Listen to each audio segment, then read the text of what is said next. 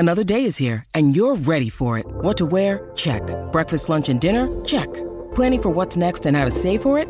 That's where Bank of America can help. For your financial to-dos, Bank of America has experts ready to help get you closer to your goals. Get started at one of our local financial centers or 24/7 in our mobile banking app. Find a location near you at bankofamerica.com/talktous. What would you like the power to do? Mobile banking requires downloading the app and is only available for select devices. Message and data rates may apply. Bank of America N.A., member FDIC. When you need mealtime inspiration, it's worth shopping Kroger, where you'll find over 30,000 mouth-watering choices that excite your inner foodie. And no matter what tasty choice you make, you'll enjoy our everyday low prices, plus extra ways to save, like digital coupons worth over $600 each week. You can also save up to $1 off per gallon at the pump with fuel points. More savings and more inspiring flavors make shopping Kroger worth it every time. Kroger, fresh for everyone. Fuel restrictions apply. You're listening to Orange and Blue Bloods, hosted by EJ Stewart and Tommy Beer. Let's get to it, New York. So the Knicks are in the dirty South to take on the Atlanta Hawks. Knicks and the Hawks split 2 games at Madison Square Garden earlier this season. The last game these two teams played was a little weird because Jonte Murray went out. I think they had John Collins didn't play that game either. So the Knicks just throttled the Hawks in that second game. The Knicks in the first game had a big lead that they blew in the first half, and the Hawks ended up blowing them out in that game. That was with everybody healthy. This will be the third of 4 matchups this season. Next 2 will be in Atlanta, starting with Friday. Atlanta is hot. They've won 4 straight. They've won 5 out of 6. But Trae Young and Bogdan Bogdanovic right now listed as questionable for Friday's game. That was as of Thursday. So we'll see what those guys' situation is. Young's been dealing with this sore ankle for about a month now, it feels like. Bogdanovic's been dealing with a knee, which is something he's also been dealing with. So those injuries seem to be more kind of day-to-day situations. And if they feel great, they play. Maybe if they don't, they don't. But I would anticipate they probably play, given they played, I believe, in the last game. Definitely Trae Young played in the last game. We talked a lot about Mitch, and maybe we'll end the Mitch conversation here. How does Mitchell Robinson's loss hurt, particularly in this matchup with the Hawks? Yeah, I mean, obviously, Capella's, going to look to run free. A couple quick things on the Hawks. Yes. So Young tweaked his ankle the first quarter in the win over the Mavericks on Wednesday, had to exit the game actually, but came back in and played his full complement of minutes, finished with 18 points, 12 assists. Interestingly, Young is kind of throttled back his field goal attempts and kind of looked to distribute more, not shooting as many threes as well of late. Maybe that's kind of a concession to Coach McMillan, and there's been some belly aching behind the scenes in Atlanta, DeJounte Murray, et cetera. So maybe this is his way of kind of, trying to be a leader and trying to get everyone involved. That's one thing I'll keep an eye on.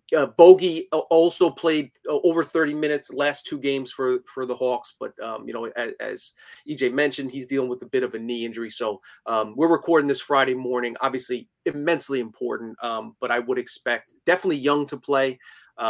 We'll see if Bogey maybe sits out for Atlanta. But yeah, and then just looking at the schedule, things can get a little scary here for the Knicks. Like if we're looking at the big picture, obviously they're riding a 2-game losing streak.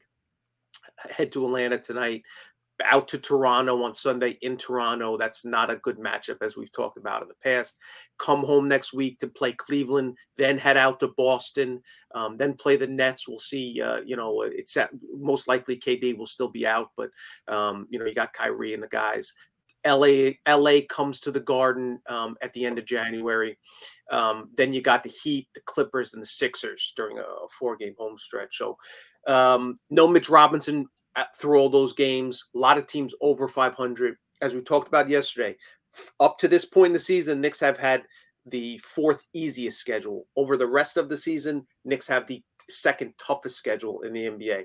Play the Celtics 3 more times. They play the Nuggets. They play the Sixers 2 more times.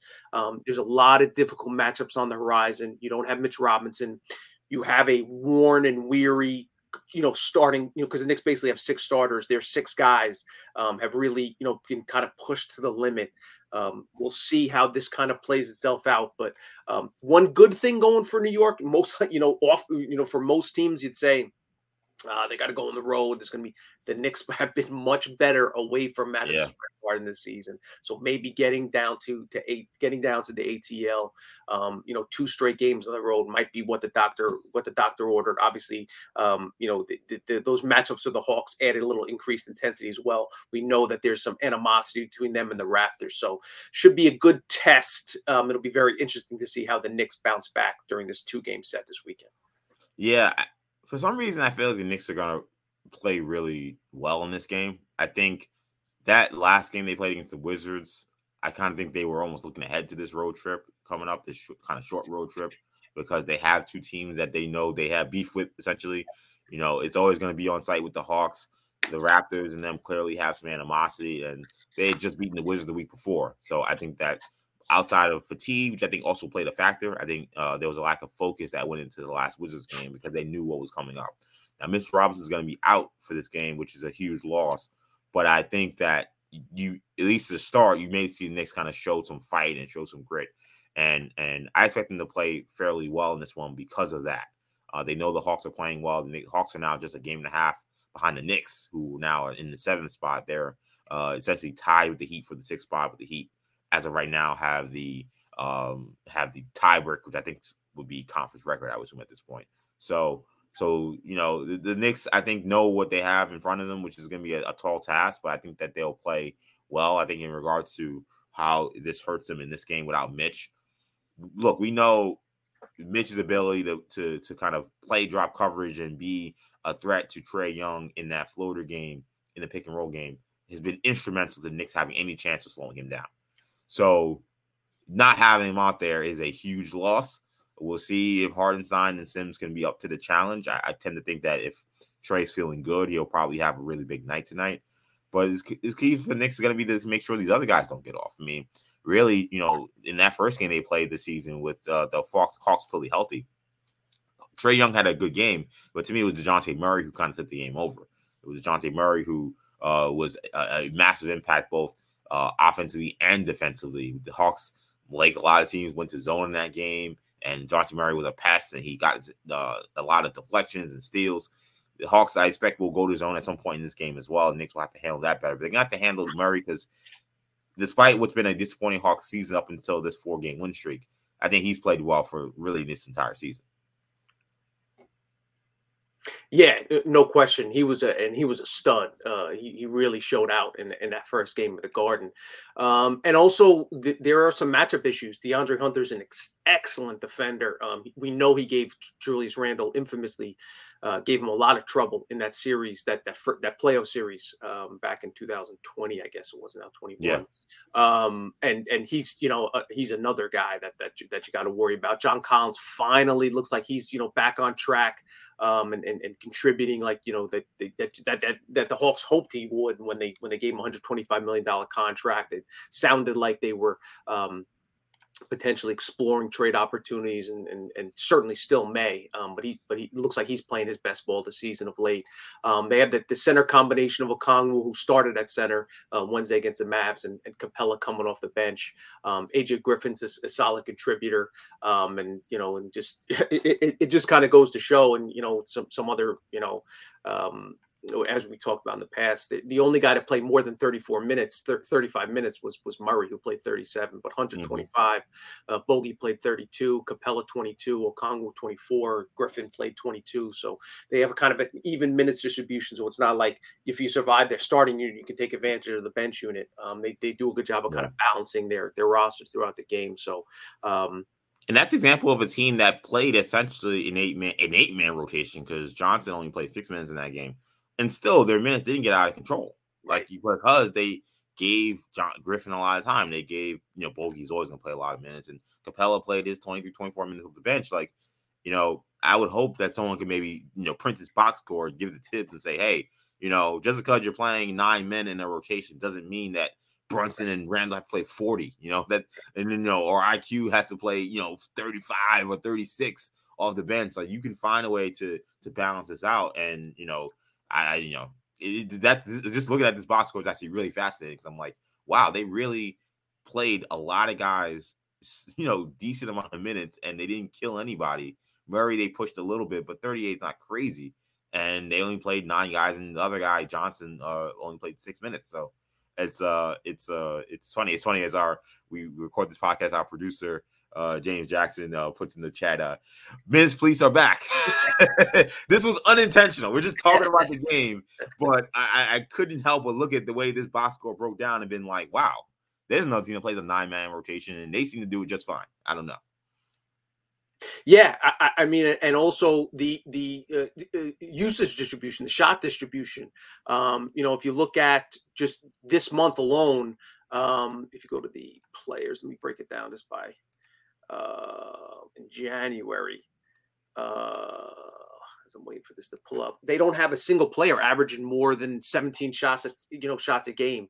Murray's right around that same mark as Trae Young. Again, Trae Young has kind of slid his scales back a little bit in terms of trying to get up too many shots.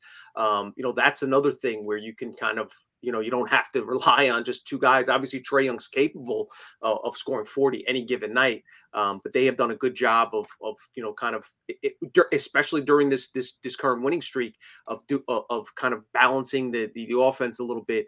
Last 8 games, Murray's averaging fewer than 16 shots. Hunter 12.8 shots. Bogey 12 shots. John Collins 11.4 shots. Capella 8.5 shots. Murray 17.4. So they've done a better job of finding a balance. Once you get guys involved offensively, it keeps them more engaged defensively, and that's usually a sign for success, and it's led to a far better rate of return in terms of win percentage for Atlanta. I think a kind of an unsung X factor for this game will be Quentin Grimes. I think the Hawks will try to hide, oftentimes they try to hide Trae Young on off guards or wings that they know aren't threats. It is essential. It is important.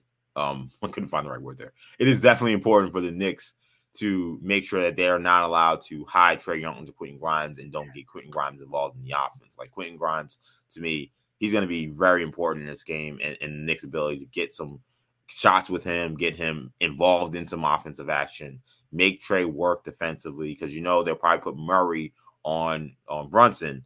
Also, it will help Brunson a little bit. Like Brunson won't necessarily have to have such a huge load offensively. I think Emmanuel Quickly also be important as well, because when Quickly comes to the game and then maybe they try to hide Trae Young onto Quickly, I think Knicks won't have much of a problem getting Quickly shots. Quickly seems to always be able to get his shots. But I think making sure that Grimes is involved in the offense is going to be important. He's still playing really well, even though his shots have gone down with RJ Barrett coming back. Like, you want to see him get more shots, get more involved with the offense. I think that's going to be very important tonight. Nothing frustrated me more during that Hawks series than the Knicks' refusal to attack Trae Young defensively and make him work on that end, maybe draw fouls, at least wear him out a little bit. And that's something Grimes definitely has the ability to do. One of the most frustrating numbers of this entire season for me personally is Quentin Grimes usage rate, 14%. That's less than Cam Reddish. That's less than Evan Fournier. That number should be far, far higher. Whether it's Grimes shooting threes, I'm very happy to see it when the players close out. He's, if not the best interior passer when he puts the ball and gets into the paint. Him and Brunson are right up there, and Randall's done a better job of late, but he just is so good at finding, with Mitch Rob out, hopefully Hardenstein will be able to finish those. Mitch Rob obviously is great at finishing lobs and quick catches around the rim, has very good hands. But yeah, just you're 100% right. It just so happens that this game, it has the added benefit of making Trae Young and/or DeJounte Murray, whoever is checking Grimes at that end of the floor, exert a little more energy, a little more effort. And Murray's an excellent defender, one of the best perimeter guards in the league. But yeah, at least make them work on that end. And again, it has the dual purpose of lightening the load on Randall and Brunson and RJ, which benefits the Knicks both in the short term, that particular game, and big picture wise. Knicks and Hawks 7:30 in the A. Before we move on from this, I did want to bring this up briefly because I don't know if you saw. Did you see DeJounte Murray? I guess he was on the All the Smoke podcast talking about his time in San Antonio. I want you guys to hear this because I saw these comments, and I was intrigued by them. It did interest me. He's talking about his time playing with the San Antonio Spurs. So here's Dejounte Murray talking about that. They bring in a point guard from Argentina that's close with Manu, playing in front of me. And I'm behind Tony, Patty, but they playing these mind games. They trying to see if they could break me, not knowing you can't break me. They want you to break yourself. They want you to break yourself. You know what I'm saying? Man, bro, this is too much, bro. I'm like, what did they put me through, bro? I don't understand. I start hearing your name. Steve Jack went through a lot of BS. Obviously, we know you. I know you cold, so you ain't got to tell me you cold. Come on, bro. People don't realize, bro. I went through so much there. Like, I was there 6 years. You feel what I'm saying? Like, it don't seem like you was there that long either. It doesn't. I feel like, really, like, and they know I feel this way. I feel like they really, like, they drafted me, but they feel like the stuff that was going around the air of me coming from the hood and that I was going to make it in entourage, 30 people. Yeah. Smoking, drinking, in articles about fighting, just ruining their reputation and what they stand for as a Spurs. You know, I think that's what they thought, but they never said that. You know what I mean? Just from the stuff I had to go through. Like, and when they seen, like, he need a chance and this motherfucker be in the gym, like, they start having to kick me out the gym. Like, when they said you got access 24 hours every day, knowing I wasn't playing, so I'm like, lace him up. Like, we to the gym. You know what I mean? That was just every day. And obviously, I started growing. First year go by, you know, thrown in the fire in the playoffs versus the Rockets. Then my second year, they see I come back, obviously getting stronger, getting better. And then that was the year I took the job from Tony. Pop about us in the office. You know what I mean? He told Tony ain't like it. I know he ain't like it. You know he ain't like it. You know what I'm saying? That's like, for me, I love real. Like, keep it a buck with me. Yeah. Like, keep it 100, bro. I'ma love you for that. You know what I mean? And I know he didn't like it. You feel me? Because if he liked it, he would have mentored me the way he should have. Right. He wouldn't have went to Charlotte. He would have stayed right there. You feel what I'm saying? So, a lot there from Murray talking about his time with the Spurs, and it was weird because when he got traded, he made it sound like, oh, it was, you know, it was very cordial and both sides were very happy with the deal and happy that with their time together. And there, Murray talking about all his trials and tribulations going through playing for one of the best organizations in the NBA. And man, I don't know. And here's what I'll say. Like, as a guy who I've often said, I don't know if I said it on this podcast, but I am King Petty. Like, I'm all for being petty. I'm all for also manufacturing things needed for motivation. I just listened to that commentary from him, and I'm just like, okay, like, so you had to work for your spot as a late first round pick, and you had to sit behind Tony Parker. This was this was a terrible thing you went through playing for the San Antonio Spurs. I don't know what I was supposed to take from that. I mean, I loved hearing that he, you know, he essentially outworked everybody, and, you know, there's no reason to doubt that he's a hard worker. We've seen how much he's improved his game. But even then, talking about, oh, Tony should have just stayed here and mentored me. Like, I don't know, dude. Like, I remember when Tony Parker won a championship for the San Antonio Spurs, and they were trying to get Jason Kidd. Like, they were trying to bring Jason Kidd and get Tony Parker out of there. Jason Kidd thought he was going to be a San Antonio Spur in free agency. And to hear, you know, Dejounte Murray being like, oh, they brought some Argentinian guard, and I didn't know if I was going to get any playing time my rookie year. I'm like, bro, this is the league. This is a competitive game. This is an organization that's trying to win championships. No, maybe they didn't think a 19-year-old kid would come in and be ready to contribute.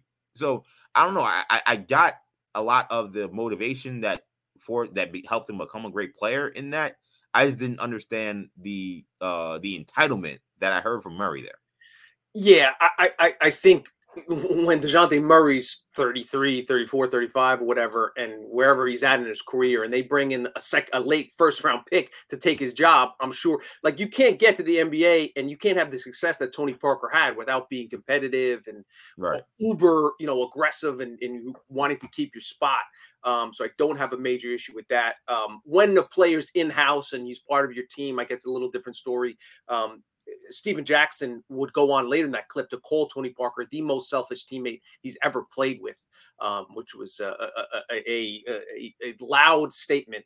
But it's Stephen Jackson, so take it with a grain of salt. He's a character in and of himself, and I'm sure he wants to generate some interest in his podcast, and more power to him. But yeah, it sounded like there was some definite animosity towards Tony Parker there. But yeah, you're right, Finals MVP, etc. And it is a business, as you mentioned.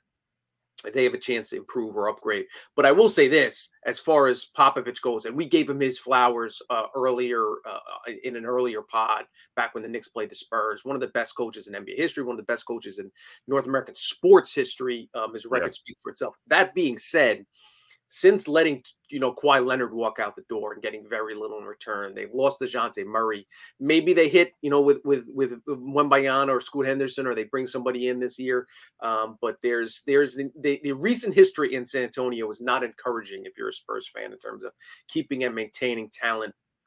Kawhi Leonard has a whole boatload of issues that certainly, they didn't want to be in the Kawhi business, whether he didn't want to be there, whatever the issue was. But that didn't work out well. So it's just, we gave the Spurs a ton of credit for that dynastic run that they had. They've fallen upon some hard times, and we'll see if they can dig their way out. But they haven't had a great track record with the players they've drafted, and they've done great at drafting these guys. We'll see if they, how they turn it around going forward here. Yeah, and I've been one of the people that have been saying, essentially, I don't know what the Spurs are doing as an organization for years now. I think that they've been really spinning their wheels since the Kawhi Leonard trade happened. So, have not necessarily been a model organization in the last 4 years.